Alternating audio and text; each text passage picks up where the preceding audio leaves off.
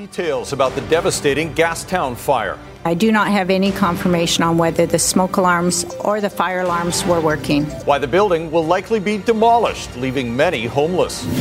Bomb hoax backlash. I'm really scared and they moved to the back of the class. An April Fool's prank that went way over the line at a Surrey high school. And why the iconic Kits Beach pool might stay closed for the summer. You're watching Global BC. This is Global News Hour at 6. Good evening and thanks for joining us. We are learning more tonight about the Gastown building destroyed by fire yesterday. It turns out it was the scene of another fire just days earlier. Dozens of residents and businesses have been impacted, and as Grace Key reports, damage is so extensive and expensive, the building is going to be torn down. The work begins on unraveling the cause of Monday morning's fire at Winters Hotel, a single-room occupancy building in Gastown. We now know a fire inspection in September was deemed satisfactory, but another fire was accidentally set just a few days earlier in a tenant's room. On Friday, we did respond, and you may have heard, we did respond to a fire in that building. That was a fire that was contained to the room of origin, and a subsequent order for compliance was issued at that point in time. According to Atira Property, who operates the SRO, the sprinklers did go off on Friday. Fire patrols continued through Monday while waiting for a technician to reset the fire system. Monday's devastating fire broke out at about 11 a.m. on the corner of Abbott and Water Streets, possibly on the second floor. 5 people were taken to hospital. 3 have been released. At Betty's Boutique at Main and Cordova, there is assistance for tenants. 71 people have been displaced and another 73 at an SRO next door due to toxic smoke. In the short term, they've been housed in emergency shelter situations, and we're hoping that we can start to move people into a more permanent basis within the next few days. 6 businesses were destroyed in the blaze and another 7 will be impacted because they're within the collapse zone. The nearby Hart Gastown, set to open on the 22nd, has already had a setback after a break-in. I'm not sure if this is going to delay it as well, because with all these gates, we're cut off to Gastown right now. So a big hope for us was the cruise ships were going to come back. That was going to be a big thing. The Winters Hotel will have to be demolished. A timeline has not been set yet. Grace Key, Global News. Well, running a small business is tough enough. Now, a number of business operators on the downtown east side are facing an added challenge. Canada Post has stopped delivering mail along 2 blocks of East Hastings. The corporation citing safety concerns raised by its workers. But as Romina Dayer reports, that means those letters and packages have to be picked up at a depot 15 blocks away. Canada Post's slogan, giving back to our communities. Unless you live on Bianca Barr's block. Unfair and kind of crazy and kind of, can they even do that? Stop our mail? Is it because I thought it was an essential service? No mail for 3 weeks for 2 blocks on the downtown east side, blocks 0 and 100 on East Hastings Street. The reason? Health and safety concerns expressed by employees, says Canada Post. Workers about drug use and verbal assaults. You have to pay your bills. You have to get these services that are available to everybody. That to take more away that everybody else is getting seems so unfair. Tanis Kerstuk, who runs a nonprofit, says Canada Post's alternative is unreasonable. The closest pickup point 15 blocks away at the mail facility near Commercial Drive. It's like a 20-minute, 30-minute walk from this location in the most impossible hours. I think it was like 10 to 2 Monday to Friday. I can't make it down there. I'm working here. To not have weekend availability, anything like that is just so frustrating. DHL, FedEx, and Amazon still delivering here. Barr disappointed with Canada Post's response. They haven't offered any solution right now. They said they're discussing it and trying to come up with a solution, but we haven't heard anything back yet. The Crown Corporation tells us it's working on resolving the issue while ensuring the well-being of its employees. Romina Dea, Global News. A stark warning for sex trade workers in the Okanagan to stay away from a rural area north of Vernon. The alert's been prompted by 41-year-old Curtis Sagmoan, who lives along Salmon River Road. He is not allowed to have any contact with sex trade workers as part of his probation conditions. Sagmoan has previously been found guilty of offenses against sex trade workers. The warning's been issued by both police and an organization that supports women in sex work. We're issuing a warning specifically messaging and addressing any persons involved in sex work or companion services or escort services to refrain from providing any services in the Salmon River Road area. We are, as we speak, sending that alert out to over 200 agencies in the Okanagan and across BC. The body of 18-year-old Tracy Generou was found on Sagmoan's property in 2017, but so far no charges have been laid in her death. The BC Coroner Service says 174 British Columbians lost their lives to a toxic drug overdose in the month of February. That means, on average, 6 people died every day. The coroner says, tragically, 6 of the victims were under the age of 19. February was the 17th straight month where more than 150 people died due to toxic drugs. The Coroner Service is reiterating calls for the provincial and federal governments to speed up access to a safer supply of drugs. An April Fool's Day prank that left students terrified and traumatized is under investigation by the Surrey School District. It happened at Johnston Heights Secondary School when a grade 8 math class was targeted by another class. Krista Dow tells us there are many outstanding questions about why this happened and who orchestrated it. It was an April Fool's Day prank that missed the mark big time. Students here at Johnston Heights Secondary School are telling us it happened during an 8th grade math class. Students claim the prank was teacher approved and say a student threw a duffel bag into class with a ticking noise and everyone immediately ran to the back. Here's how some of the students in that class described what happened. The bomb ticking noise, it was really loud, and they put like a cardboard thing against like the little slit in the window. And like they were like shaking stuff, and like, yeah, it was very real. I was really scared. I thought it was really real, and I was like scared for my life. These teens believe the prank went too far. I don't think schools should be allowed to do that. The fact that she was okay with that is kind of messed up. I wouldn't ever imagine someone choosing to do a bomb prank. Yeah. Because I think that's just a bit too extreme for grade 8s. Well, I don't know why she would be okay with her class going through that, because like a bomb prank, that's a little too far. In response, the Surrey School District says it is looking into the incident and is investigating. The Ministry of Education says it's aware of this disturbing incident, and school leadership staff are speaking with students about what happened and ensuring mental health and wellness support is being made available. Krista Dow, Global News.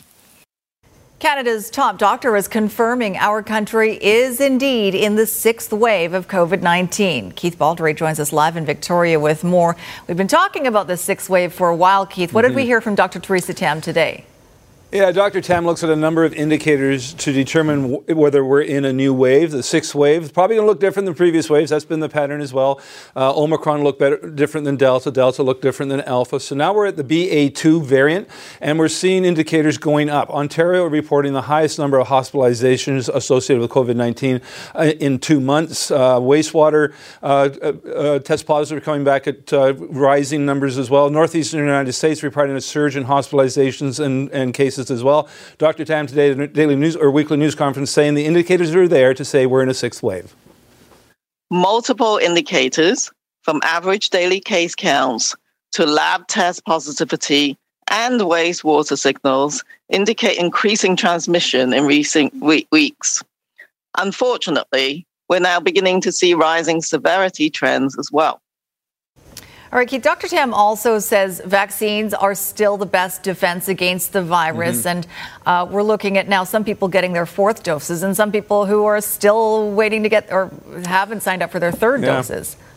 Yeah, so I just got an update today for the first time on where we are with fourth doses. I'll get to those in a moment. But before you can get a fourth dose, and those are people over the age of 70 and those who are clinically vulnerable, you need a third dose. So take the third dose take-up levels. Not very high vaccination rates here. People over the age of 70, 81%. That's not bad. But then the number starts declining as people get younger. Over 50, 73%. Over age 30, 64%. Of course, younger people didn't have early access to the third dose because you have to wait 6 months from your second dose. So we're getting the third dose up bit by bit, but we're just at the beginning of the fourth dose rollout. And again, at the very start of people over the age of 70 and those who are clinically vulnerable, we started at the beginning of this month, and you're going to see in this chart how it ramps up through the next few months. And this does not include people in long-term care or people who are clinically vulnerable. So in April, about 30,000 invitations will go out by the end of the month. But then it really starts to climb in May, 222,000. In June, 210,000. And in July, 67,000. So expectation, 82% of the people eligible should get their invitations by June 26 to go in and get your fourth dose. Now, NACI, the National Advisory Committee on Immunizations, continues to study the feasibility or the effectiveness of getting the fourth dose to people under the age of 70 or 60. We expect an announcement on that in the coming days. Today, they did announce they now recommend, rather than just suggest, that governments get everyone over the age of 18 to get their third dose. So we may see the third dose number start to climb as well. All right, hopefully we do. Thank you for that, Keith. Labor trouble could be a big issue for the NDP government. The contracts for some of BC's largest unions have expired, and it's sure to be tough bargaining ahead with demands for inflation and cost of living increases. As Richard Zussman reports, one union is planning a strike vote. Preparing to strike. We are in preparation for taking a strike vote for 33,000 members of the public service. After weeks of failed negotiations, the BC General Employees Union now in the position to educate those workers, from government ministerial staff to BC liquor store workers, around strike options. This comes as the union and the province are still way apart. The province has put forward a 3-year deal, including almost 6% of increases over the contract.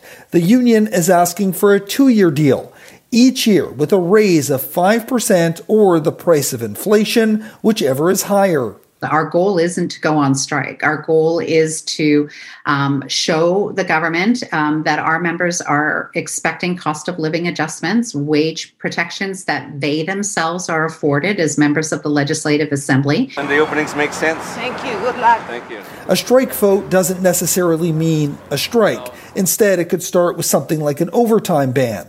But it does set a course that could impact other unions, like the Hospital Employees Union, that has had a deal expire April 1st. For us in public healthcare, when we bargain for our members, we're also bargaining for a better healthcare system for all of us. Nurses are currently working at hospitals and across the province on an expired deal as well. They are set to start negotiating in October and are asking for these 3 things. What we will be asking for that our members deserve is respect for nurses, fair wages, safe staffing levels. If the unions with expired deals all agree to 2% increases, that would cost the province $1.87 billion over 2 years. If there's a 5% increase across the board, that's $4.65 billion. And if there was an 8.5% increase, the current rate of inflation in the United States, it would be a $7.93 billion increase.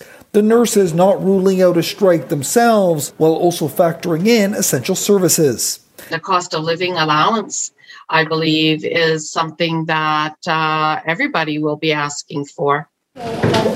Adding to all of this, the strain of a COVID-19 pandemic that disproportionately impacted many of these workers. Richard Zussman, Global News, Victoria.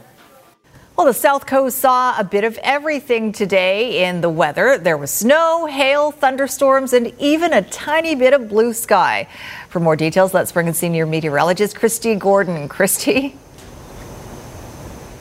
What a day, really, Sophie. This type of system that we saw today is what we call an inside slider. It's more typical of the winter months. And if it was January right now with temperatures colder, some areas across the south coast would have seen 20 centimeters plus of snow. But it is April, and we do sometimes get snowfall in April, but not very often, especially sort of middle part of April. Here's a look at some of the hardest hit areas. Really, the Courtenay-Comox area won today with 4 centimeters of snow. The Campbell River area saw about 2 centimeters of snow. Huge flakes fell in areas like Victoria, especially earlier in the day. Not a lot accumulated on the ground, but there was even a couple of centimeters of snow in through the North Vancouver area. Now, Sophie, as you mentioned, it wasn't just snow. We had a bit of everything today. We still have more snow in the forecast, though. So when I come back, I'll show you which areas still could be impacted. All right. Sounds good. Thanks, Christy.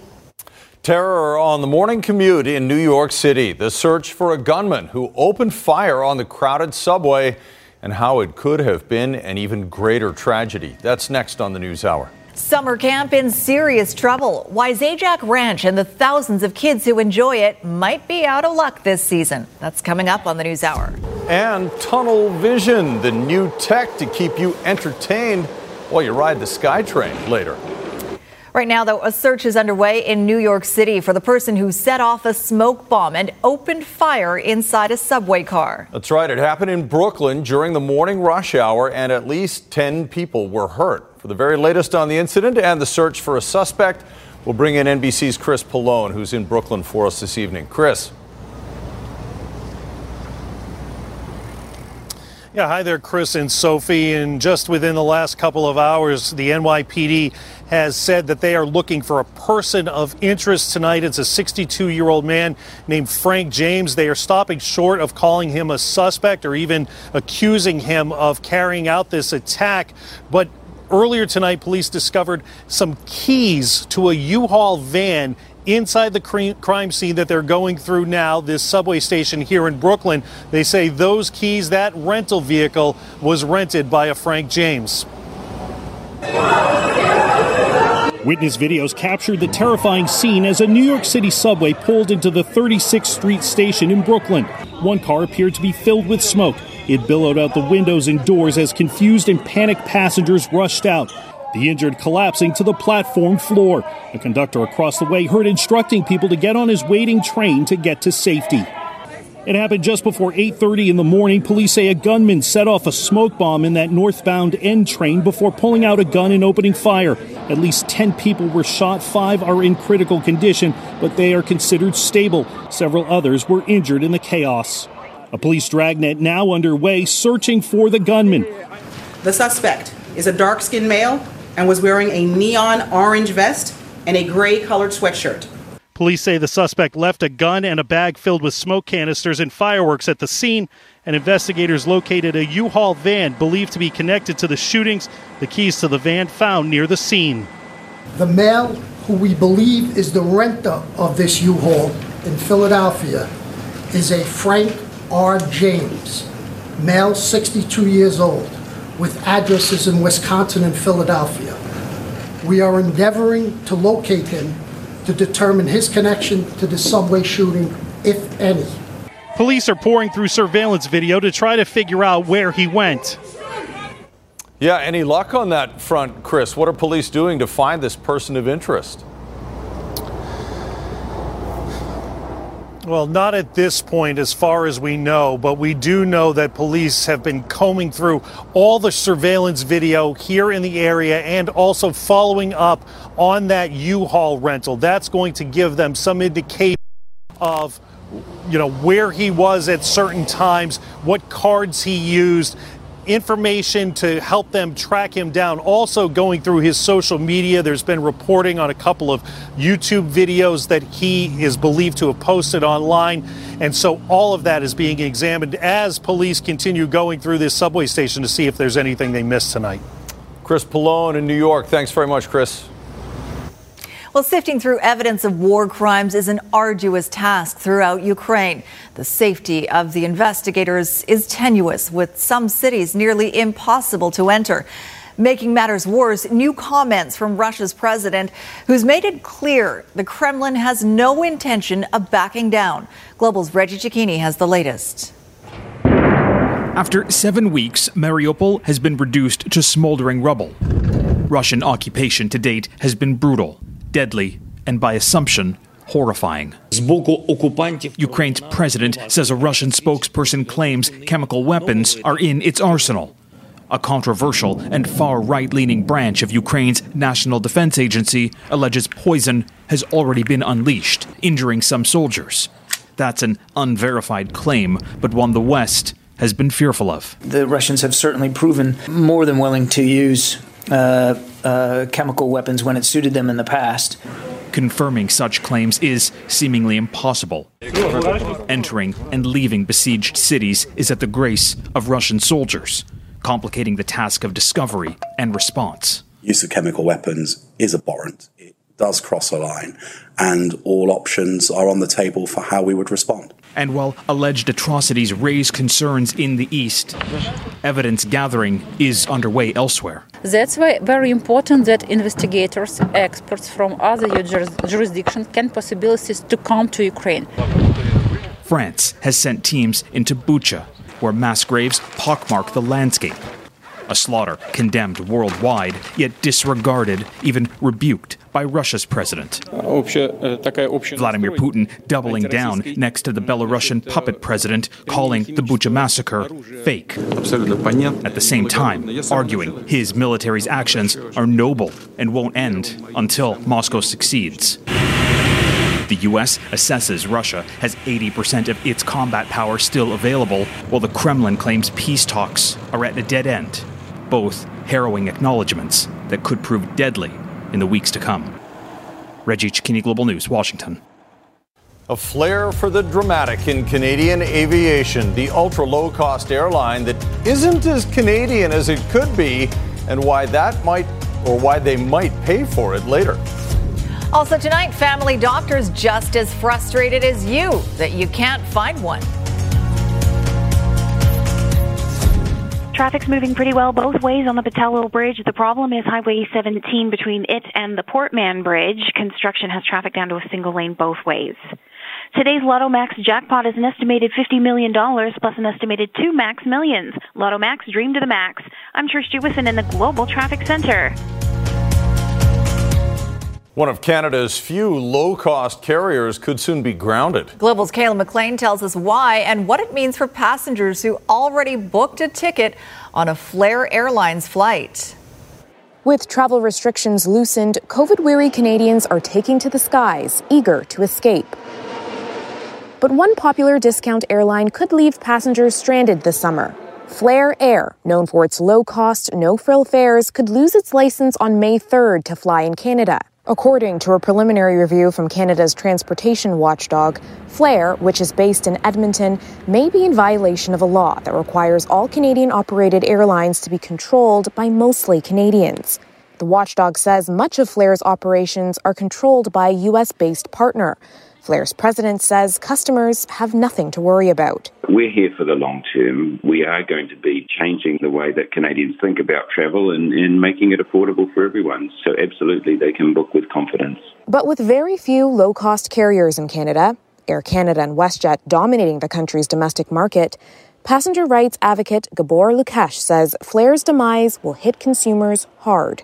When you have only 2 airlines competing, you have a highly concentrated market. It's a duopoly, and that means that the prices are higher. It means the consumers are losing. For travelers who have tickets booked beyond May 3rd, travel expert Jen Weatherhead recommends getting travel insurance. You want to make sure that you have insurance and that you're going to be covered if a situation like this happens. It can be really tricky and really time-consuming to get your money back. In the meantime, Flair, who says it is Canadian, is asking for more time, an 18-month exemption to meet the regulations. Lukash hopes for more. During those 18 months, I would want to see the focus being on protecting the consumer, ensuring that if you buy a ticket, no matter what Flair does or happens with Flair, you will have a ticket on the same day, maybe on a competitor airline, maybe an insurance scheme, something that Flair is essentially paying for. Ensuring that Flair passengers aren't left up in the air. Kayla McLean, Global News. TransLink is unveiling new technology that will give SkyTrain passengers something to look at other than their phones while they're traveling through the Dunsmuir Tunnel. Video ads and transit information will be displayed through the train windows. The program is being launched on the Expo line and will be rolled out in other locations in the coming months. Right now, you can see the videos while traveling east from Waterfront to Burrard Station. The technology has been in use elsewhere in the world, including South America, Asia, and Europe. We are now the first transit system in North America to have full motion dynamic video displayed on transit. TELUS is the sponsor for the first year, and that revenue will go toward transit services.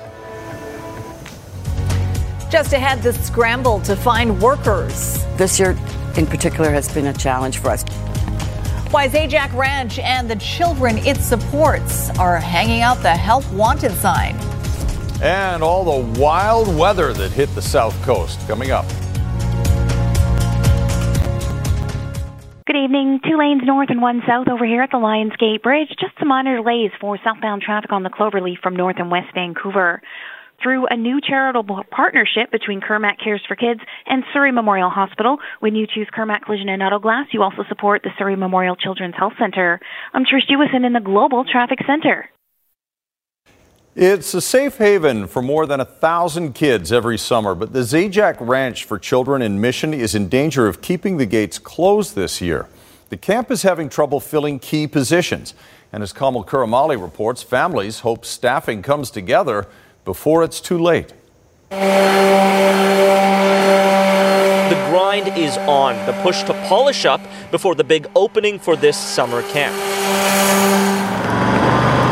The Zajac Ranch for Children getting back into gear for the first time this year since COVID shut its cabin doors. There's just one problem. The challenge that we're having right now is finding some leadership. A major staff shortage of some of the camp's major roles, nothing like they've seen before. No, nothing like this, which is quite frustrating. I'm glad you're having fun. The summer camp for children with medical conditions and disabilities, providing amenities for all kinds of needs, but it also needs a lot of support in return. These kids need some special attention and some special care, and so we're careful to make sure that we hire the right people. Welcome to Zajac Ranch for Children. It's still got 10 roles to fill, including the biggest one. Camp director. Why? Yeah, well, there's so few of them. Most camps are back east. So that's a problem. There's not many camps here, so you can't choose from here. It's not a unique challenge. A survey conducted in November by the Canadian Federation of Independent Business found 59% of BC businesses were suffering from labor shortages. People have sort of gone their own way during the pandemic, and it's tough to get people back. Another year of the summer camp's closure, heartbreaking for the Langto family and their son Jordan. A lot of these kids, they've been dealt a tough hand.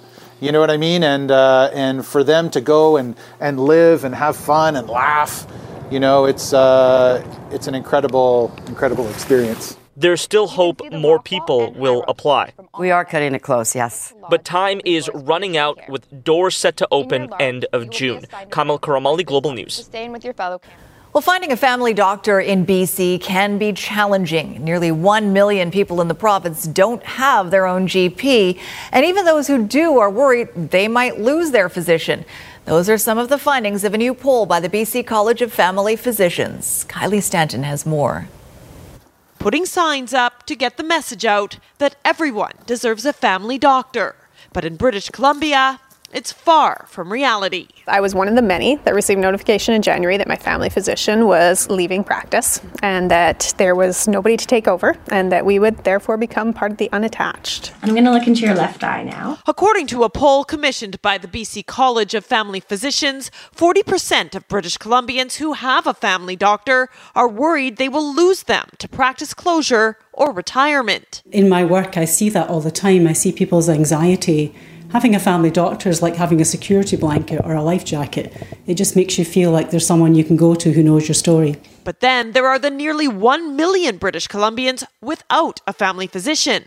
About 660,000, or 2/3 of them, say they simply can't find one, while 19% say their former doctor has closed their practice. That's up 100% from 2019. Now, 10 years ago, if you tried long enough and hard enough, you would find someone, and now there's just no one. I mean, young doctors look at the complexity of care, of running your office, the cost of overhead, the very slowly moving needle of what a family physician is paid over the last 2 decades, and just think they can't do it. The situation is particularly bad in the South Island, where 4 walk-in clinics have closed their doors so far this year.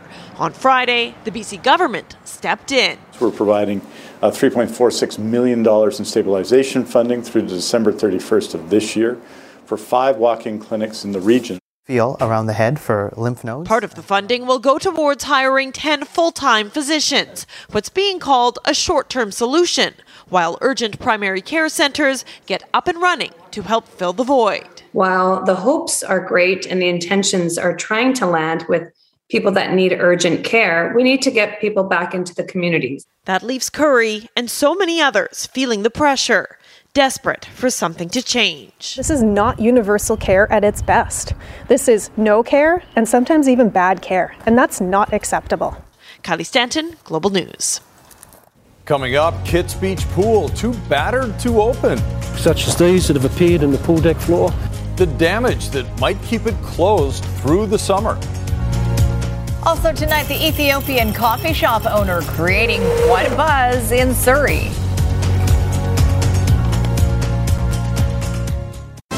You're watching Global News Hour at 6. Everybody seemed bundled up a little bit today, including you. It was a double sweater day. Double sweater day. Yeah. And Gordo brought out the winter jacket, the puffy winter jacket, which is very appropriate. Christy? Yeah, I saw lots of puffy jackets around North Vancouver. Yeah, absolutely needed today, that's for sure. The sun has come out a little bit here. It's starting to warm up. I probably don't need the jacket right now, but we certainly did earlier today. Snowfall warnings were in place, and we certainly saw it. Here's a quick look at some of the storms across the region. So this one from Aaron in Tawasin, looking at how dark and massive these clouds in. So embedded in these were thunderstorms. We had downpours of hail, as well as gusty winds. And of course, as we well know, the snowfall as well. And it's really just this rotating mass of instability, very cool, unsettled weather that brings these pop-up thunderstorms and downpours of precipitation. You can see the lightning strikes there. And I love this shot from Kelly. Thanks so much. Yeah, so much for spring. It was tough for all the new flowers to handle that. As temperatures, we're talking about 7 to 8 degrees were our daytime highs. That is 6 to 7 to 8 degrees below seasonal for this time of year. So really chilly. Now, as I mentioned, there still is a possibility of a few isolated flurries across Vancouver Island tonight and again tomorrow afternoon. We're mainly talking about inland regions along the spine. So Port Alberni potentially, and then Comox and up towards Campbell River as well. So it's those areas that we're mainly watching again tonight and again tomorrow and potentially even into Thursday morning. So this swirl of instability still just sitting off the coast and will continue to impact Vancouver Island. For Metro Vancouver, we're really just talking about a chance of showers. More sunshine in the mix tomorrow, but still unsettled weather. Bring your rain jacket just in case. You may not need the double sweater, Sophie, but definitely the rain jacket as an extra added protection layer. And you can see that instability sticking with us for the next 2 days, but a little bit more sunshine in the mix as well. All right, tonight's Central Windows weather window comes to us from Burnaby. I chose this one because this really depicts what we contended with today. So thank you so much to Lorna C. for that one. Easter bunnies instead of, you could have built a snowman with all the hail today too. A snow bunny. A snow bunny. Thanks, Christy. Well, it's one of the best features in Kits Beach Park, but the neighborhood's world-renowned outdoor pool may not get a chance to shine this summer. The Vancouver Park Board says it's likely the pool will have to remain closed because of the damage sustained in January's king tide. Will take just too long to fix before the weather warms up. Catherine Urquhart reports. Just a few years ago, Kids Pool was named one of the world's best outdoor swimming pools by CNN. Spanning 137 meters, it's the longest saltwater swimming pool in North America and boasts spectacular views. But this summer, it may not even open. On January 7th, Vancouver's coastline was slammed by a king tide, while at the same time, strong winds caused a huge storm surge. The pool and deck were flooded, resulting in massive damage. We observed during the pool inspection a crack such as these that have appeared in the pool deck floor and other areas where pool deck panels have lifted. Repair work is underway, but it will take many months before swimmers can be back in the water. So really we need to address the seawall first. We also need to get some geotechnical experts on site with ground penetrating radar to see if there's any voiding under the pool tank. The storm also severely damaged Spanish Banks, Jericho Pier, and the seawall north of Third Beach. Estimated repair costs for the seawall about $1.5 million. Jericho Pier, $20 million. A price to fix Kids Pool is still undetermined. Vancouver's Park Board says it's now planning how to best deal with future storms due to climate change.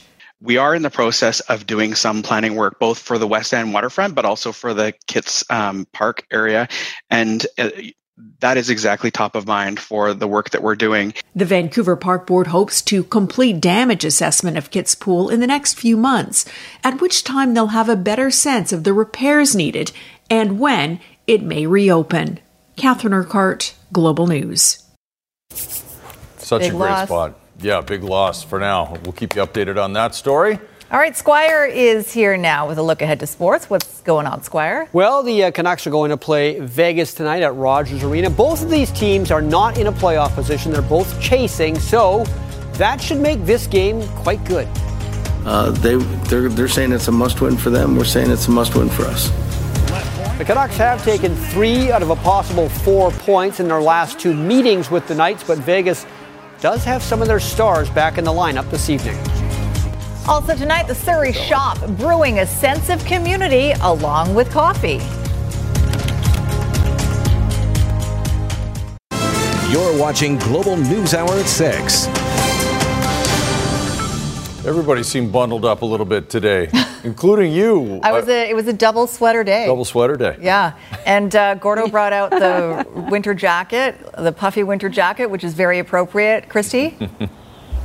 Mm-hmm. Yeah, I saw lots of puffy jackets around North Vancouver. Yeah, absolutely needed today, that's for sure. The sun has come out a little bit here. It's starting to warm up. I probably don't need the jacket right now, but we certainly did earlier today. Snowfall warnings were in place, and we certainly saw it. Here's a quick look at some of the storms across the region. So this one from Aaron in Tawasin, looking at how dark and massive these clouds in. So embedded in these were thunderstorms. We had downpours of hail, as well as gusty winds. And of course, as we well know, the snowfall as well. And it's really just this rotating mass of instability, very cool, unsettled weather that brings these pop-up thunderstorms and downpours of precipitation. You can see the lightning strikes there. And I love this shot from Kelly. Thanks so much. Yeah, so much for spring. It was tough for all the new flowers to handle that. As temperatures, we're talking about 7 to 8 degrees were our daytime highs. That is 6 to 7 to 8 degrees below seasonal for this time of year, so really chilly.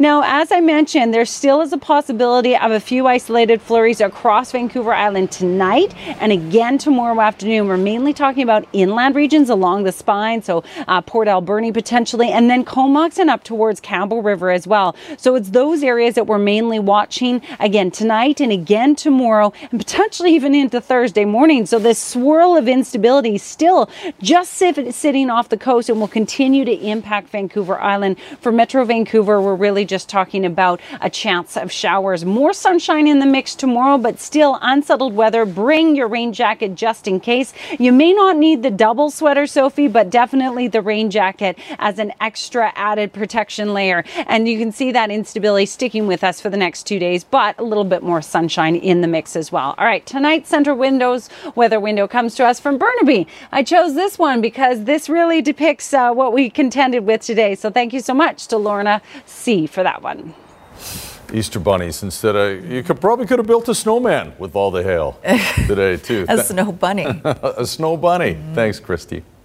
Well, it's one of the best features in Kits Beach Park, but the neighborhood's world-renowned outdoor pool may not get a chance to shine this summer. The Vancouver Park Board says it's likely the pool will have to remain closed because of the damage sustained in January's king tide.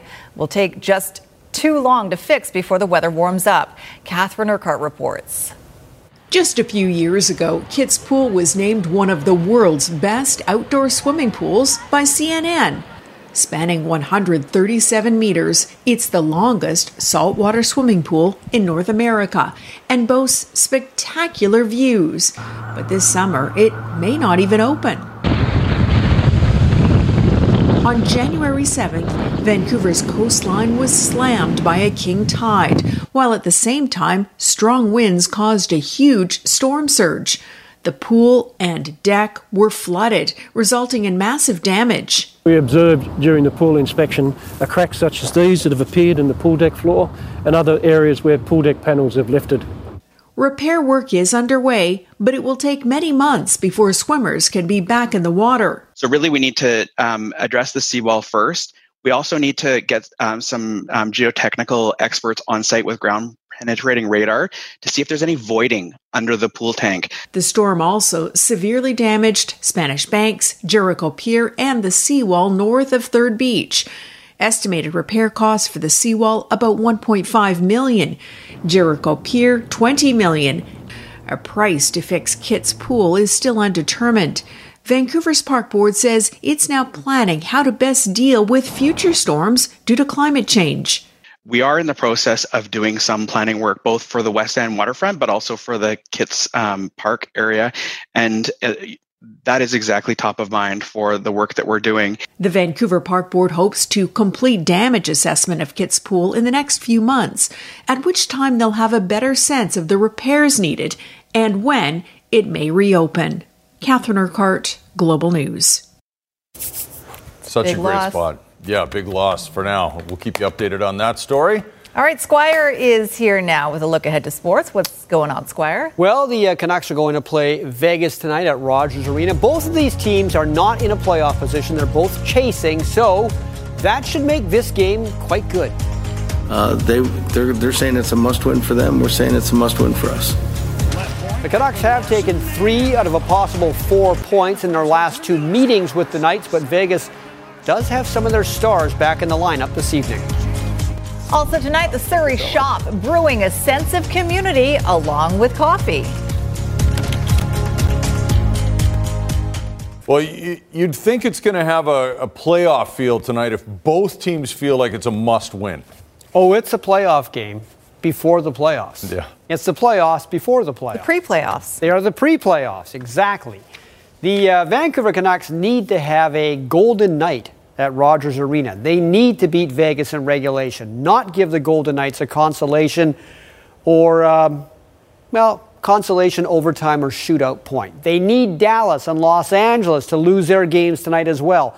That would be a perfect world. The absolute opposite would be a tragedy. It would push the Canucks further away from the playoffs. Vancouver beat Vegas last week, but the Knights now have some of their better players back in the lineup from injuries. And Jay is at Rogers Arena, and he will fill us in on what's happening.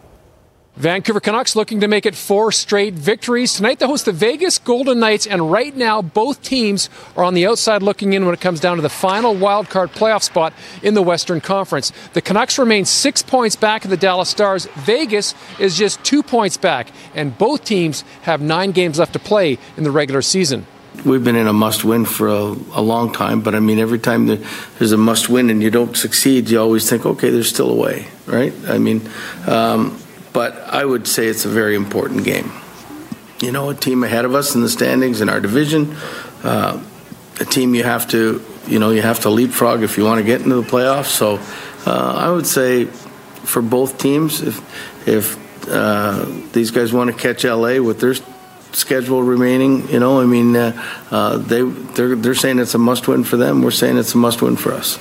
Yesterday, Bo Horvath talked about every game from here on out feeling like a Game 7, except for the Vancouver Canucks and the Vegas Golden Knights. These games are going to be played without key players. Brock Boeser and Tanner Pearson both will not play this week.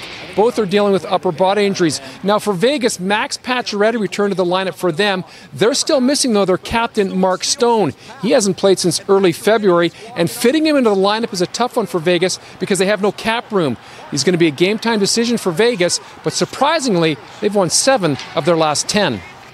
Well, every one of these guys that has come back into the lineup makes a difference. You saw Pacioretty changes our team. Martinez and McNabb coming back last week change our team. Robin Leonard changes our team. So, obviously Mark Stone is our captain, and, he's been the leader here since I got here. It's important, and you can't understate his importance to our group. As we all know, there is no room left for error for the Vancouver Canucks. 6-game homestand right now. They pretty much have to run the table. We'll see what they do tonight against Vegas. Then it's the Arizona Coyotes here on Thursday before the Canucks conclude their 6-game homestands with back-to-backs against Dallas and Ottawa come Monday and Tuesday. From Rogers Arena with your Ringside Report, Jay Janwer, Global Sports. Well, it's a rare happening when Canuck fans are Blackhawk fans, at least for one night. They'd like to see Chicago beat LA because LA's within range, too, of both the Canucks and Vegas for a third place in the Pacific Division. Boy, that is some bad defensive coverage by the Blackhawks. Trevor Moore gets a goal for LA in the first period to make it 1-0. Then a bit of a lucky bounce here for Philip Deneau. And it's 2-0 in the second period. The Kings did blow a 3-0 lead against Minnesota the other day, but Chicago is not Minnesota. And because winter is making another trip to Manitoba, the Jets game against Seattle tomorrow has been moved to May 1st. The NHL didn't want to chance it with hazardous winter conditions being predicted. They also are worried that after the game, if it's very bad weather, the two teams might not be able to leave Winnipeg to play games in other cities. Quarterfinal action, Champions League. This is Chelsea, Real Madrid. Chelsea needed to come back. They lost the first leg 3-1. Timo Werner scoring here. Now Chelsea's up 4-3 in aggregate. But look at that pass by Luka Modric, whom Canada will play when they face Croatia in the World Cup. Rodrigo, the goal there to tie it, 4-4 in aggregate. Extra time, the man who's basically single-handedly beaten Chelsea in this 2-game tie. It's Karim Benzema, and Real Madrid wins it 5-4 in aggregate. The big upset, Villarreal against Bayern Munich. Villarreal would allow this goal by Robert Lewandowski, which ties it 1-1 on aggregate. Wonderful goal. Alphonso Davies didn't start this game. He gets in late, and then he has to watch the winning goal go right by his feet. Shows strength with the ball under a lot of pressure. Samu Chukwueze will score it, but look here, right by Davies, the perfect pass, and a huge upset as Bayern Munich is out, and they lose it on their home grounds. As you can see in the fans of their faces, there is heartbreak. Yes. There you go. Thanks very much, Squire. Up next, Surrey's finest cup of coffee, connecting cultures from across the world. Jordan Armstrong is standing by with some breaking news and a look ahead to Global News at 11. Jordan. Sophie, first to that breaking news. A tree has come down on a vehicle in South Vancouver. It happened just a short time ago at Marine Way and River District Crossing. This is an image from one of the city's traffic cameras. As you can see, a tent is now up beside the crushed vehicle. BC Ambulance says no one was taken to hospital, but firefighters have yet to confirm it was indeed a fatal collision. We'll keep you posted. Plus, debate at Vancouver Council over restoring millions of dollars to the police budget ordered by the province. These stories and more tonight on Global News at 11. Sophie? All right, thanks for that, Jordan. All right, a man from Ethiopia and came here. He opened a coffee shop and is sharing his passion for the bean. His love of coffee transcends the beverage into a cultural experience. And as Jay Durant tells us on This Is BC, he has gathered many fans. Thank you so much. Amongst the endless sea of big brand coffee companies is a small shop in Surrey called Finest Cup. And the owner would love to tell you all about his passion for the bean. I don't know where to start. Derecha Balacho is from Ethiopia, where they take pride for being known as the birthplace of coffee. I've seen coffee as more than just a drink. It's it is part of our culture. He's been back home many times to meet producers, and he wants to share the stories of the people who work so hard behind the scenes. Thousands and thousands of laborers would sit and sort through all of the beans. His customers are learning all about Ethiopia's coffee industry and the social coffee ceremonies that can take up a good part of the day. Everybody gets their cup, and then when you're done with that, and then there's another round, and then sometimes a third round. Derecha had his first cup when he was just 7 years old, even though his dad didn't think it was a good idea. He said, you shouldn't be drinking coffee, you're too young. But I remember that taste and the smell of the cafes. One day he plans on making a documentary to further enhance that connection between the producers and his customers, some who have become more than just regulars. His wife is here, his two sisters come in, and you feel like you know everybody. It's like a little family in here, and Desiree is such a friendly person.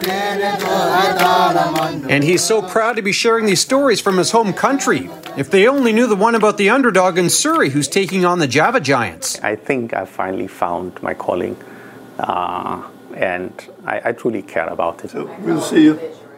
Jay Durant, Global News. And if you know someone who has a great story to tell or something unique to BC that people need to know about, email your ideas to Jay at thisisbc@globalnews.ca. Got to swing by there for a cup one of these days. Okay, you could have used maybe some hot chocolate out there on the patio today, Christy, and more maybe cooler weather on the way. Yeah, so it is going to warm up a touch tomorrow, but we're still going to be below seasonal for this time of year over the next several days. Tomorrow, though, you can look forward to more sunshine than what you saw today. There still is a chance of showers. Don't leave home without your rain jacket. And if you're across Vancouver Island, along the spine of it, sort of Port Alberni and out towards Comox and Campbell River, still keep your eye on the sky. There is still a chance of snow for you tonight and even into tomorrow. But again, it would just be pockets here and there. But at least more sunshine within the mix both tomorrow and on Thursday. Back to you guys. And how does this weather affect the Easter Bunny's plans to hide the eggs? It's harder when the ground is tough. frozen, that's for sure. Right, and they get mixed up with hail. With this weather, the Easter Bunny should put it underneath the tree. That's true. Well, that's a very good point. Thanks for watching, everyone. Have a great night. We'll see you tomorrow. Good night, all.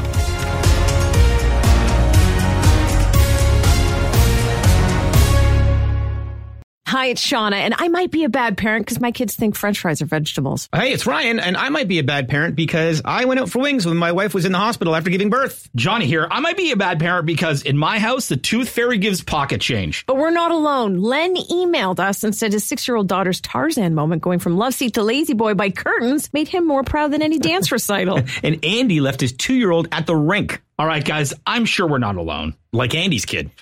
For stories and confessions like this, make sure you check out our podcast. It's called Bad Parents, and it's available wherever you get your podcasts. I left a glove at the rink.